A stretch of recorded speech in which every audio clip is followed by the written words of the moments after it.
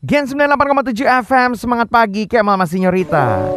Di Gen Ngepodcast. Setiap harinya ada yang fresh di sini di Gen FM. Tapi kalau misalnya pengen dengerin ulangnya atau lebih panjangnya, adanya di Spotify. Search aja Gen Ngepodcast.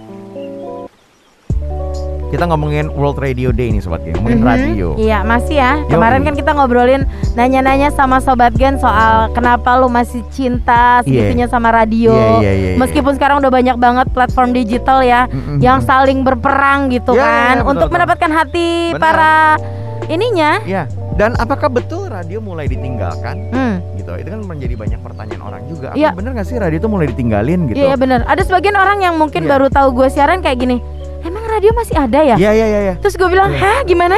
Betul. Mohon maaf, radio tuh menurut gue sekarang makin mengalami kemajuan gitu loh. Nggak ada ngalamin pergeseran atau jadi kemunduran.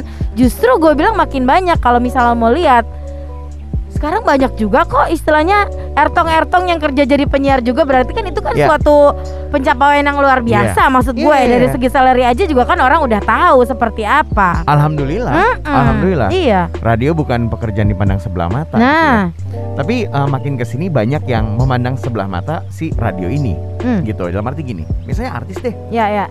Artis itu datang ke radio ya Sobat Gen. Banyak yang, apalagi yang baru ya, banyak yang memandang sebelah mata. Nah begitu kita ajak interview nih, ini gue kasih tau jujur-jujuran aja. Gue jarang nih terbuka ini mengenai radio, behind the scene radio. Ketemu nih Sobat Gen makin kesini, nih gue bilang aja. Duh sebenarnya gue gak enak ya. Gak apa-apa, nanti biar gue langsung buka. Mal, curhat dong. Ini boleh langsung lu curhat di sini. Mungkin karena radio sudah dipandang menurut si artis tersebut nggak cuma 1 dan 2, akhirnya jadi malas-malesan. Ya, maksud Kemal gini nih. Jadi kalau misalnya radio pada zaman dulu, ini kan kita sebagai media promosi. Jadi simbiosis mutualisme ya. Radio butuh istilahnya kan ada informasi yang update. Nah, tapi juga si artisnya ini juga butuh dieksposurkan dari radionya sendiri. Tapi kalau misalnya sekarang jatuhnya tuh kayak nggak ada klik gitu ke kitanya. Padahal kan namanya kita tamu ya, datang. Enaknya kan langsung chit chat segala macam. Tapi bukan cuma sekedar yang ini apa kabar ini? Baik dah cuman gitu doang. Nggak panjang gitu ngobrol, jadi nggak asik gitu loh. No name mention ya nih Sobat. Enggak lah. Gue paling sebel kalau ada public figure datang ke acara gue khususnya ya. Udah gitu dia ngerasa gue yang butuh. Nah terkadang si artis ini tidak tidak teredukasi bahwa atau dia tidak terinform bahwa ini sama-sama saling butuh. Atau lebih tepatnya dia yang butuh. Bisa. Karena manajemen dia yang nelfon ke kita, boleh nggak dipromoin? Betul. Tapi ketika nyampe sini, si ertongnya malah on airnya malas-malesan. Lah kan gimana? Jadi nggak bagus kan? Mendingan nggak usah ada lu. Yes. Jatuhnya bener. Jatuhnya menurut gue kayak nggak punya etika berkomunikasi nggak sih si artis itu? Bener. Karena mendingan lu nggak usah. Mendingan gue datang ke sini. Mendingan gue telepon. Lu punya lagu apa? Sebutin 1, 2, 3 kalimat. Gue puterin lagunya beres. Betul. Daripada lu ngebuang airtime gue. Kadang-kadang airtime gue kebuang sejam loh Sobat Gen. Atau nggak mungkin kayak misalnya lu main film apa? Udah tinggal puterin aja trailernya. Kan di radio mah kedengeran ya. Ya kayak gitu. Nah kadang-kadang itu yang gue agak bingung kadang gue ngeliatnya kok gimana sih, lu tahu nggak sih bahwa lu tuh butuh promosi. Betul gitu. Mungkin dia tidak menganggap ya. Nah dia ngerasa bahwa gue mungkin kalau diinterview sama digital akan lebih mau daripada diinterview sama kita. Ada perbedaan situ Ada perbedaan di situ. Mungkin ya mungkin gue nggak tahu nih, bisa jadi. Iyalah lu old school. Iya. Tapi ini terjadi yang makin kesini ya Sobat Gen. Gue ngomongin musisi, belum film. No name mention nih Sobat Gen ya. Sekali lagi gue gak nyebutin nama. Tapi datang ke sini ditanya filmnya tentang apa? AO. Lah mendingan gue pasang lagu. Bingung kan? Iya gak? Tapi tau sih ngerasain itu gak? Kalau gue juga ngerasain. Justru mendingan pasang lagu cuy. Justru gue ngerasa gini. Sobat Gen juga gak mau dengerin orang ngomong AO. Kalau gue kadang-kadang suka ngerasa gini mah. Siapa? Ngomong AO didengerin. Gue ngerasa gini, lebih di sini diantara bertiga kan paling dedengkot Kemal. Lu cukup menghargai Kemal aja, nggak menghargai gue nggak apa-apa. Tapi nih kadang gue juga ngerasa Kemal aja nggak dihargain, apalagi gue. Jatuhnya kayak gitu. Tapi gue sering ngerasa nih, beberapa orang mungkin ya yang jatuhnya kayak nggak punya etika berkomunikasi. Menurut gue ada star syndrome juga di diri dia, Mal. Sebetulnya gini sih, kalau masalah ngomongin komunikasi, gini, gue lebih suka ketemu sama artis, ya, public figure yang kayak gini, Sobat Gen. Ada loh, dan ini ada loh di Indonesia. Ketika on mic, gila happy-nya luar biasa. Nah, ketika mic-nya mati, dia main handphone. Nggak apa-apa. Itu gue nggak apa-apa. Nggak apa-apa, itu gue menghargai banget. Bener. Yes, kenapa? Yang penting on air gue aman. Nah, cakep kan? Intinya kayak gitu. Exactly. Jadi kita juga nggak kayak zero feedback ya. Kalau komunikasi itu kan ada komunikan sama komunikator. Jadi gini yang harus saling bersinggungan ya. Ada chit chat gitu loh. Exactly. Mendatangkan feedback yang bagus gitu. Kok jadi yang marah ya? Iya, maksudnya kan gitu kan enak ya, kedengerannya nanti outputnya jadi bagus gitu. Dan Sobat Gen, for information, ada artis yang begitu. Yang dimana ketika lagi on air, mic-nya nyala, dia tahu ini untuk kebutuhan dia dan kebutuhan radio, dia akan ngoceh, fun. Begitu mic-nya mati, diem. Iya. Dan buat gue, I don't care, I don't mind. Nggak apa-apa, bener. Selama on air gue aman. Nah, itu. Dan Sobat Gen terhibur. Dan pesannya tersampaikan. Yes. Tapi kalau misalnya off mic diem, begitu nyala mic-nya diem, kayak males-malesan, kita kan juga jadi bingung. Apa yang mau kita explore coba? Ya akhirnya kan? yang gue tegur siapa? Produser gue. Bener. Ngapain lu undang dia? Iya. Terus jawaban dari produser gue, ini minta kerja sama Pak Ken. Ini gini. Jangan mau, gue bilang. Ya kadang-kadang bingung sih. Mungkin gini, gue ngomong dari artisnya deh, dari PH-nya deh, dari labelnya deh. Kalau mau kirim, ya di brief dulu artisnya gitu loh. Ya, mungkin kadang-kadang gini Mal. Emang tinggal mic dipencet terus orang yang ngomong ya jangan begitu loh. Sabar. Bener. Kalau misalnya gue tahu mereka kan bilang gini, ya kan lu penyiar, lu gali dong. Udah Mas, udah Mbok. Ya bener. Udah gue gali bos. Sekarang apa yang mau digali kalau lobangnya ditutup mulu, istilahnya begitu. Gitu loh. Kan kita nggak bisa maksa. Beneran gitu jadi curhat nih. Jadi kalau misalnya lu dengerin radio ya Sobat Gen kayak fun-fun aja. Oh ini, this is the truth about radio. Gue kasih tahu, musisi, pemain film, artis datang ke sini. Jujur nih Sobat Gen.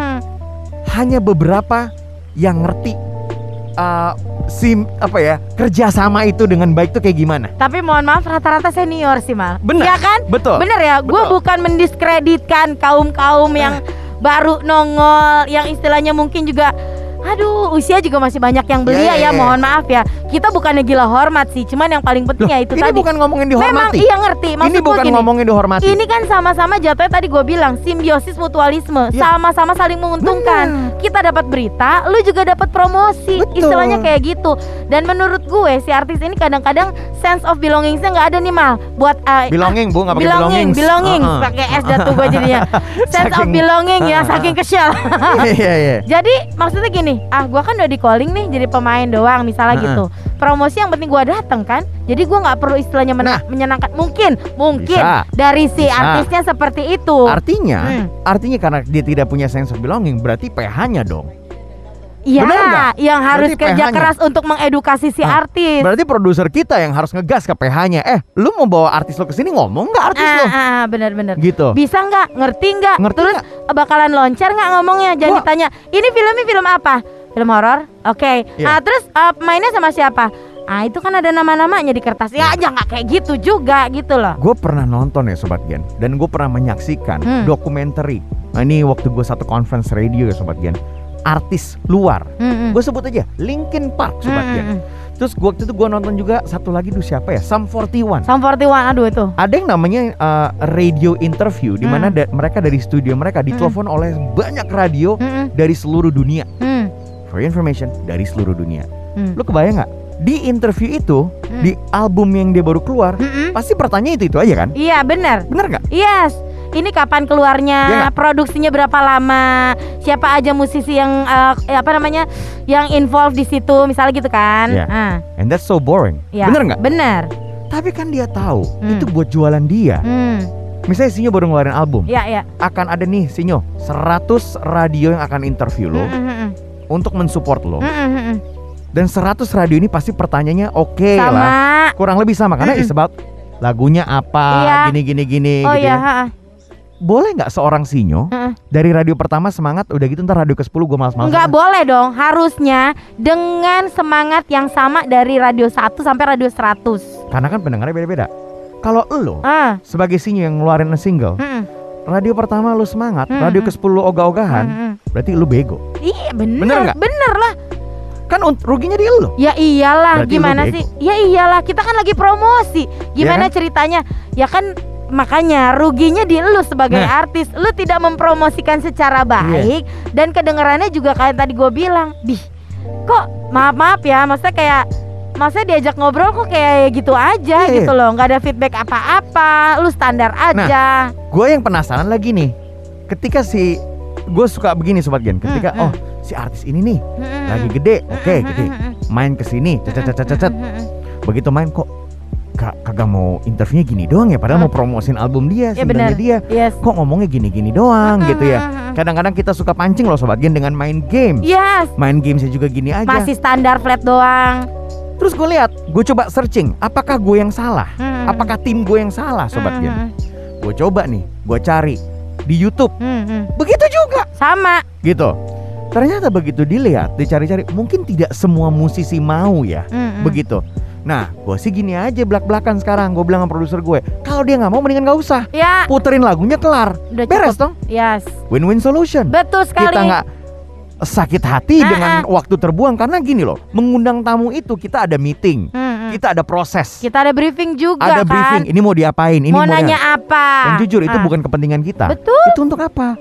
Untuk biar si penyanyinya ini atau si filmnya itu atau produknya ini kelihatan bagus. Dan kita bukan juga, begitu Fajrul? Kan kita harus jalin kerjasama dengan baik. Jadi intinya sekarang kalau misalnya mau ada tamu kesini Fajrul, tolong dipastikan dia bisa ngomong. Tapi kalau misalnya kalau dia nggak bisa ngomong, mendingan kita undang Limbat doang udah cukup. Oke, Fajrul, deal ya.